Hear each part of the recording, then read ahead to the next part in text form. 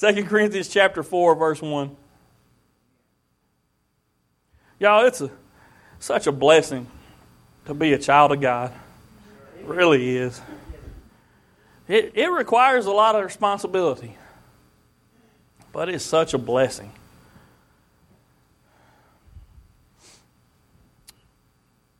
Verse 1, therefore, seeing we have this ministry, as we have received mercy, we faint not, but have renounced the hidden things of dishonesty, not walking in craftiness, nor handling the word of God deceitfully, but by manifestation of the truth, commending ourselves to every man's conscience in the sight of God. But if our gospel be hid, it is hid to them that are lost, in whom the God of this world hath blinded the minds of them which believe not, lest the light of the glorious gospel of Christ, who is the image of God, should shine unto them. For we preach not ourselves, but Christ Jesus the Lord, and ourselves your servants for Jesus' sake.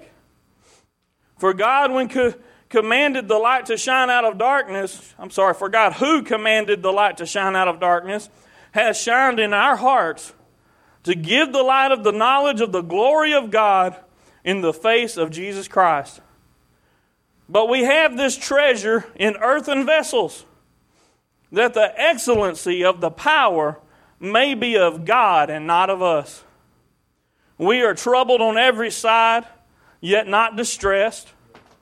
We are perplexed, but not in despair. Persecuted, but not forsaken. Cast down, but not destroyed. Always bearing about in the body the dying of the Lord Jesus, that the life also of Jesus might be made manifest in our body. Guys, I want you to hear this word today.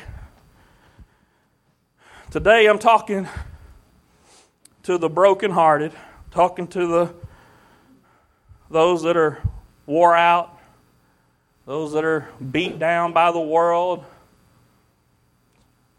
That's who I'm talking to today. But even those of you that may feel like you're not, I guarantee you can hear this word today and still be encouraged more. You see, what this word tells us today is that we have a blessed appointment.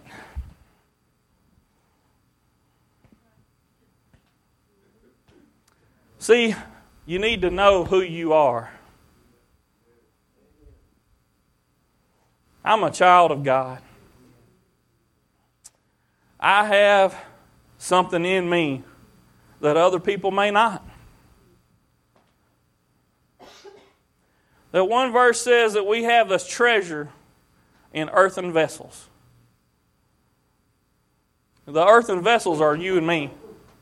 These just weak and pathetic excuses we call our bodies. But as a child of God, we have a treasure within us. You see, normally a treasure is displayed. It's kept in a place of honor or a place of security. You know, you want to show off something that's of great value.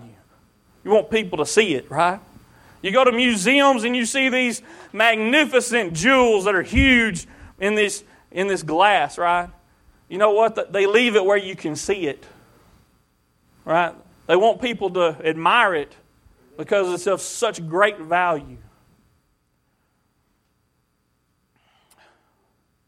But you know, the thing they put it in is never more beautiful than what the treasure is. Because that would be foolish. Nobody comes to see the container, right? Nobody comes to look at it. What a wonderful workmanship the container of the treasure is. The treasure is where all of the attention should be pointed. That's why they put those lights on it, to make it shine, right? So, as children of God, we have a treasure within us. God didn't make us anything special because as far as the way we look, because then we might receive all of the praise, right? You see, it doesn't matter how beautiful you are. I know, I'm up there, and I don't want to revel in that, though. Okay? It doesn't matter how beautiful you are. That treasure, if you are a child of God, the treasure within you is much greater, right? Okay, so what I'm here today to tell you is that you may be feeling down on yourself. You may be feeling like, I'm nothing. And you know what? That's okay. It doesn't matter. It's not you anyway that needs to be receiving the glory. Okay? But if you're a child of God, you have something in you that is of value, that's of great worth, that others need to see. Okay? Let's look back at a couple of these verses. I want to point out some things to you.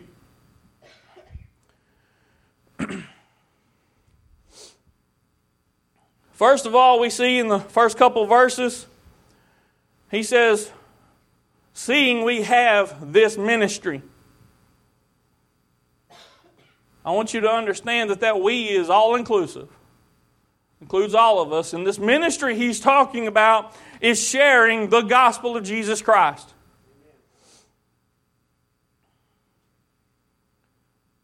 Verse 2, he says, we've renounced the hidden things of dishonesty.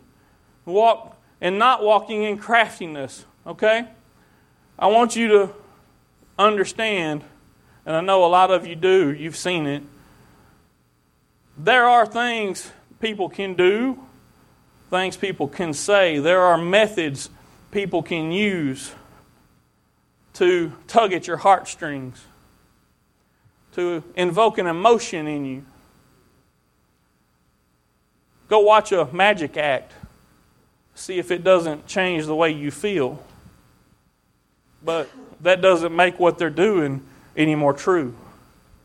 It's an illusion. It's fake. No matter how much you want to believe, no matter how warm and fuzzy you feel inside when you see that rabbit come out of that hat, I got news for you. It was a trick that got him in there. It wasn't real. And we can see the same thing in sermons. We can see the same thing in churches. We can see that there is a potential there for dishonesty and deception. But I want you to understand something. That's not what we're about. And on an individual basis, that shouldn't be what we're about. What we need to be about is the true things that lie within us. Because see, those true things don't require any propping up. Those true things don't need me to put on a show to make them better than they are. They're good enough on their own. If I will just stick to those things, everything will be okay. So we all have this ministry to preach the gospel of Jesus Christ. Y'all, I want you to hear what I'm saying right now. Because this is something, I'm not trying to convict you and bring you down today. I'm trying to drive a point home, okay? Because a lot of times we overlook this calling that God has given us, and there is a great purpose in it. You see, he says there, if we hide this treasure, no one will see it. Yet that's the very thing they need. That's the very answer to their problem. How many of y'all remember what it was like before you found Jesus? And all of a sudden you received Jesus into your heart. You're saved and your eyes are opened. You realize all of a sudden really how bad off you were. But you're saved. What a relief. So that's our mission in this life as a child of God, is to show this treasure to people. Verse 3 says, but if our gospel be hid, it is hid to them that are lost, the very ones that need it.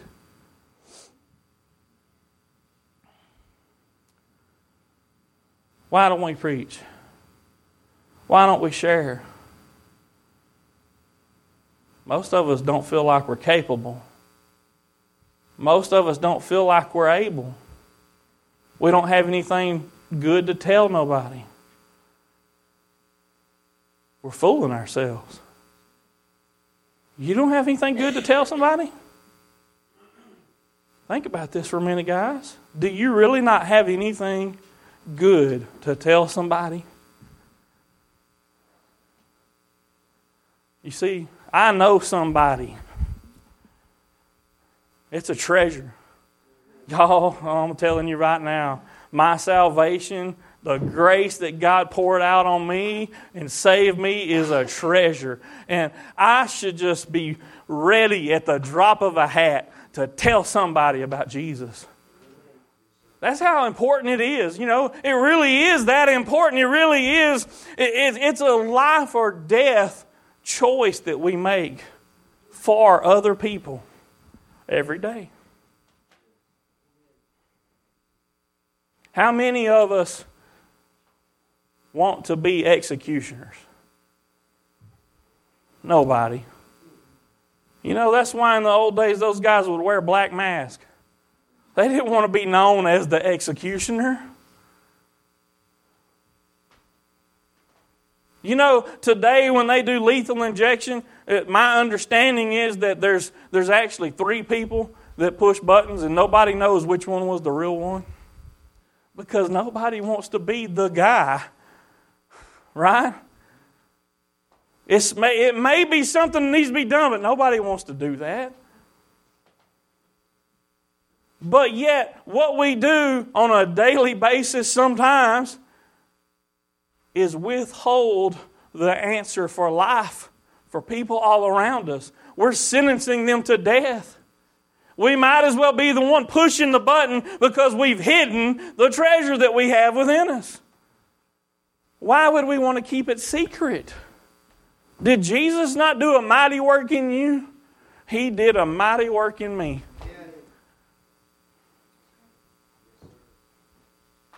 Is this something I'm embarrassed about? If I'm embarrassed about it, why did I want Him to do it? I don't know about y'all, but that was a free and willful decision I made. I chose Jesus. I chose an alternative to where I was going, right? I knew at some point I came to the realization that I need a Savior. And I said, I choose Jesus. Why would I go back and be ashamed of that later on? I have been from time to time. I'll tell y'all the truth. Not anymore, no. I got past that a long time ago, thank God. I'm not ashamed of the gospel of Jesus Christ. Listen, the Bible tells us this, it's the power of God, right? That is the very power of salvation right now, is the preaching of the gospel of Jesus Christ. That is the thing that brings about a change in me. And I guarantee you, when you stop and remember what it was like that day that you said yes to Jesus, you will know that you were glad somebody preached Him to you. Right? I am so glad that man stood up there and preached that day. Because I might not have had a chance after that. I don't know. But I know that day God was working. And I responded. Now, what do you do with this knowledge? Well, it's real easy, y'all, to leave out of here all fired up. And then come tomorrow morning, the first barrage of attacks hits. And you forget what we were just talking about. We go back to the defaults. Right? But if we read on down a little further in this chapter, near the end there, we see what the real life of a Christian is. You see, it's not all roses and nice smelling things and chocolate chip cookies cooking. It's not all that stuff, is it? All those things are wonderful, but that's not what the real life of a Christian is. Jesus Himself told us, you will have trials and tribulations. He said, but take heart. I have overcome the world. Okay, so we look at verse 8 right there. It says, we are troubled on every side, yet we're not distressed. We are perplexed. Sometimes we don't know the right way to go, but we're not in despair. See, somebody that's in despair doesn't have hope of anything changing. That's not the walk of a Christian. Persecuted from time to time, not near as much as others, right? Thank God we're not persecuted like some. May be coming any day, not trying to scare nobody, but be prepared. Persecuted, but not forsaken. I guarantee you, if you go over into China and you find some of those Christians that have been jailed for their belief, or in Iran, or any place like that where you're not free to just go talk about Jesus, those people won't renounce His name. They know God has not left them. We may be persecuted, but we're not forsaken. Cast down. Y'all ever get knocked down in life? Time after time after time, right? What does it say there? Not destroyed. That means I can get up again. I can keep fighting. You didn't take my feet out from under me for long, right? That's the quickest way to take somebody down. You know that? Hit them in the legs. If they can't stand up, you can win them. So we might get knocked down, but we're not destroyed, y'all. We're not destroyed. Listen, y'all hear me today, Christians? I'm not up here just saying this stuff because it sounds good. It does sound good, but there's a whole lot more meat to it than that. I want you to understand that, because the battle may not go in your favor from time to time. Some of you may be sitting here saying, it never goes in my favor. Okay? But we're not talking about little battles here today. What we're talking about is the end of the war. Because the battle does not matter. That's not my victory, okay? My victory is not centered on one little battle. My victory is in the whole war. And my God has already won that war. Do you hear me, Christians? You hear me, children of God? The war is over. The war's already been won. He already has the victory. Do y'all know after any war, there are still little skirmishes that go on for a long time after that? Do you know that even the winning side sometimes loses those little skirmishes? Even though the war's already won, they're probably hollering at the other guys, hey, don't y'all know we beat you?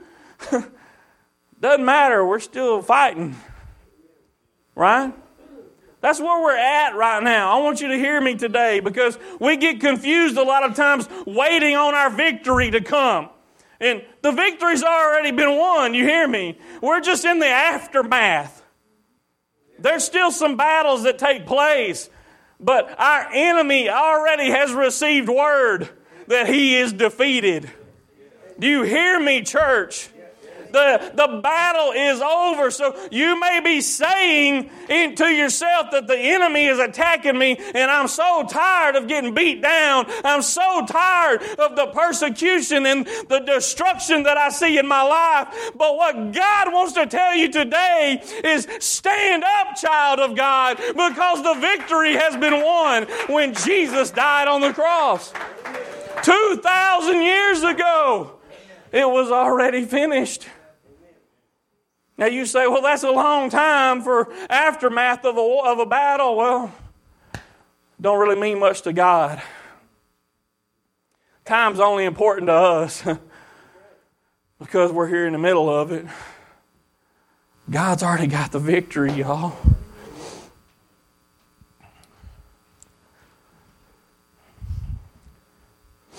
You say, well, that's great,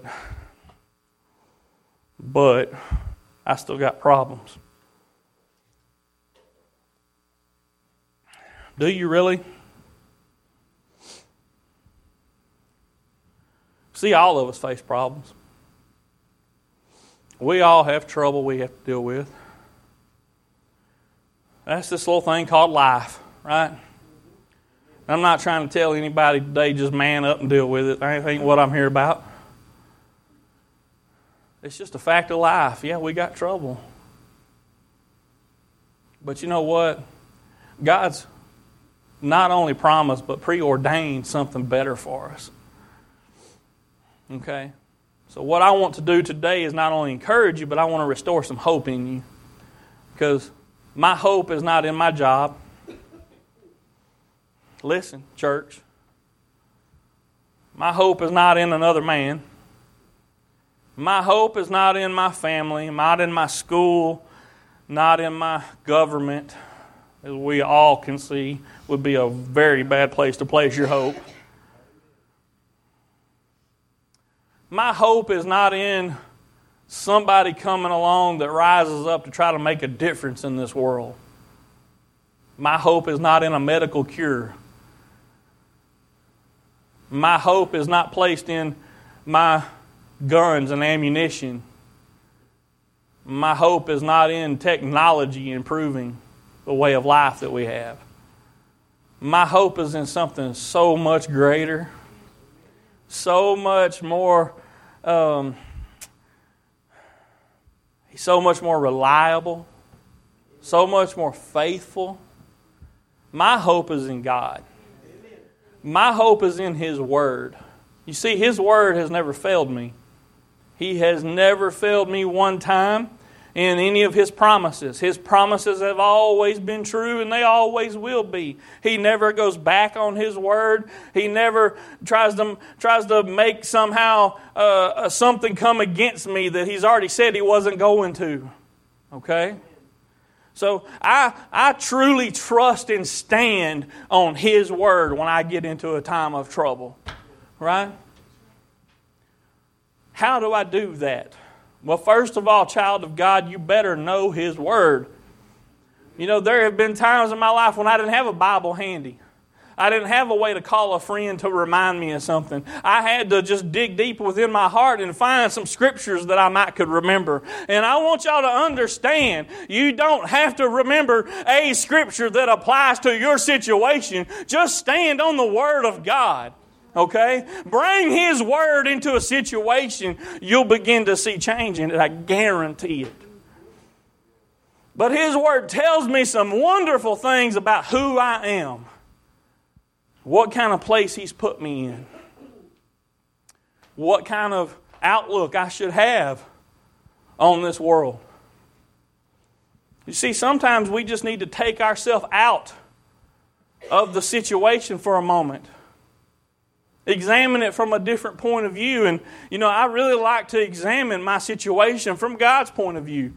What does He think about where I'm at right now? Does He see this time of trouble as serious as I do? God is so concerned about us, y'all. Listen, don't think He doesn't understand what you're going through. But I want to read something to you today. Because I have a feeling there are people here today. Some I know for sure, but others I have a feeling they're probably here also that just I don't know about. That you feel kind of down. You feel kind of down not only just in your spirit, but you feel like maybe you're just not what you want to be. And you feel down on yourself. You feel like you've let other people down. Like you're just a miserable failure. Okay? So let me share something with you today that God tells His people. Deuteronomy chapter 28 verse 13. And the Lord shall make thee the head and not the tail. And thou shalt be above only, and thou shalt not be beneath. If that thou hearken unto the commandments of the Lord thy God, which I command thee this day, to observe and to do them.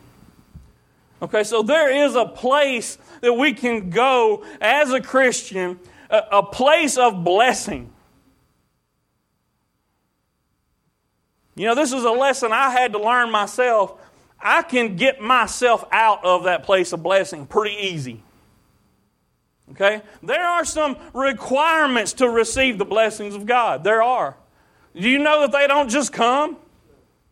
There's actually a step, an order to these things that we can work out and understand about our life, that we can get into a place that God can bless us.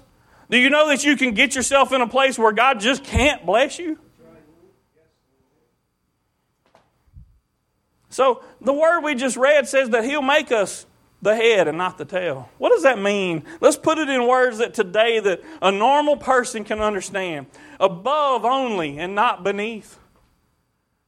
It means it's not talking about my position in life as far as my status or my title. It's not talking about that. But what it does say is that I'm favored. It says I am a chosen one of God. I'm favored. And because of that, if I will adhere to His commandments and do them, not just be a hearer but a doer, you hear me? That I enter into a place where He will begin to pour blessings out upon my life. He raises me up and doesn't put me beneath. He makes me actually have an important position in life and not putting down below everybody where I'm beat up and beat down. You see, it's something special to be in God's favor. Oh man, that's to be prized right there, y'all. That is a treasure to just hang on to with everything you've got. When God begins to show blessing and favor in your life, you better take note of what you did to get here. Okay? Does that mean that trouble's not still going to come? Y'all, I am highly blessed and highly favored. I still got problems that show up. Okay? This isn't some kind of insulation from the world I'm talking about. I'm not talking about some kind of special armored capsule that I'm going to enter into where nothing in this world can impact me, because it does. But I'm still highly blessed and highly favored of God. Okay? And all it takes is for me to stop doing what God's told me to do, to get out of that. And some of you may say, well, that seems kind of cruel. Well, I didn't say God stopped loving me. But if I begin to sin, if I turn my back on God and go a different direction, God's not going to bless that. I see people all the time that are obviously living in a sinful situation, no matter what it may be, and they wonder why the blessings of God are not on their life. Y'all, I'm not here to convict you today. I'm not doing that. I'm trying to encourage you, because I know there's plenty of you sitting here today that are highly blessed and favored, but you're not acknowledging the fact that God has His hands on your life. Don't cut Him short. And maybe you are in that situation where you're not doing the things you ought to do. You know what it takes? Just fall in line with what God wants you to do. You get into that place where now He can bless you. You see, the wonderful thing about Him not blessing me when I'm not blessable is it tells me something about my God. It tells me He is full of truth. He is not a deceiver. He is faithful to keep His word. And that's not all that great of a feeling when you're on the bad side of it, right? But when you're on the good side and trouble comes, you say, I remember God kept His word even when I didn't. He's just. He's righteous. He's not going to bless and pour out blessings on somebody that's at odds against Him like that. He'll be going against His word. So where are you at right now?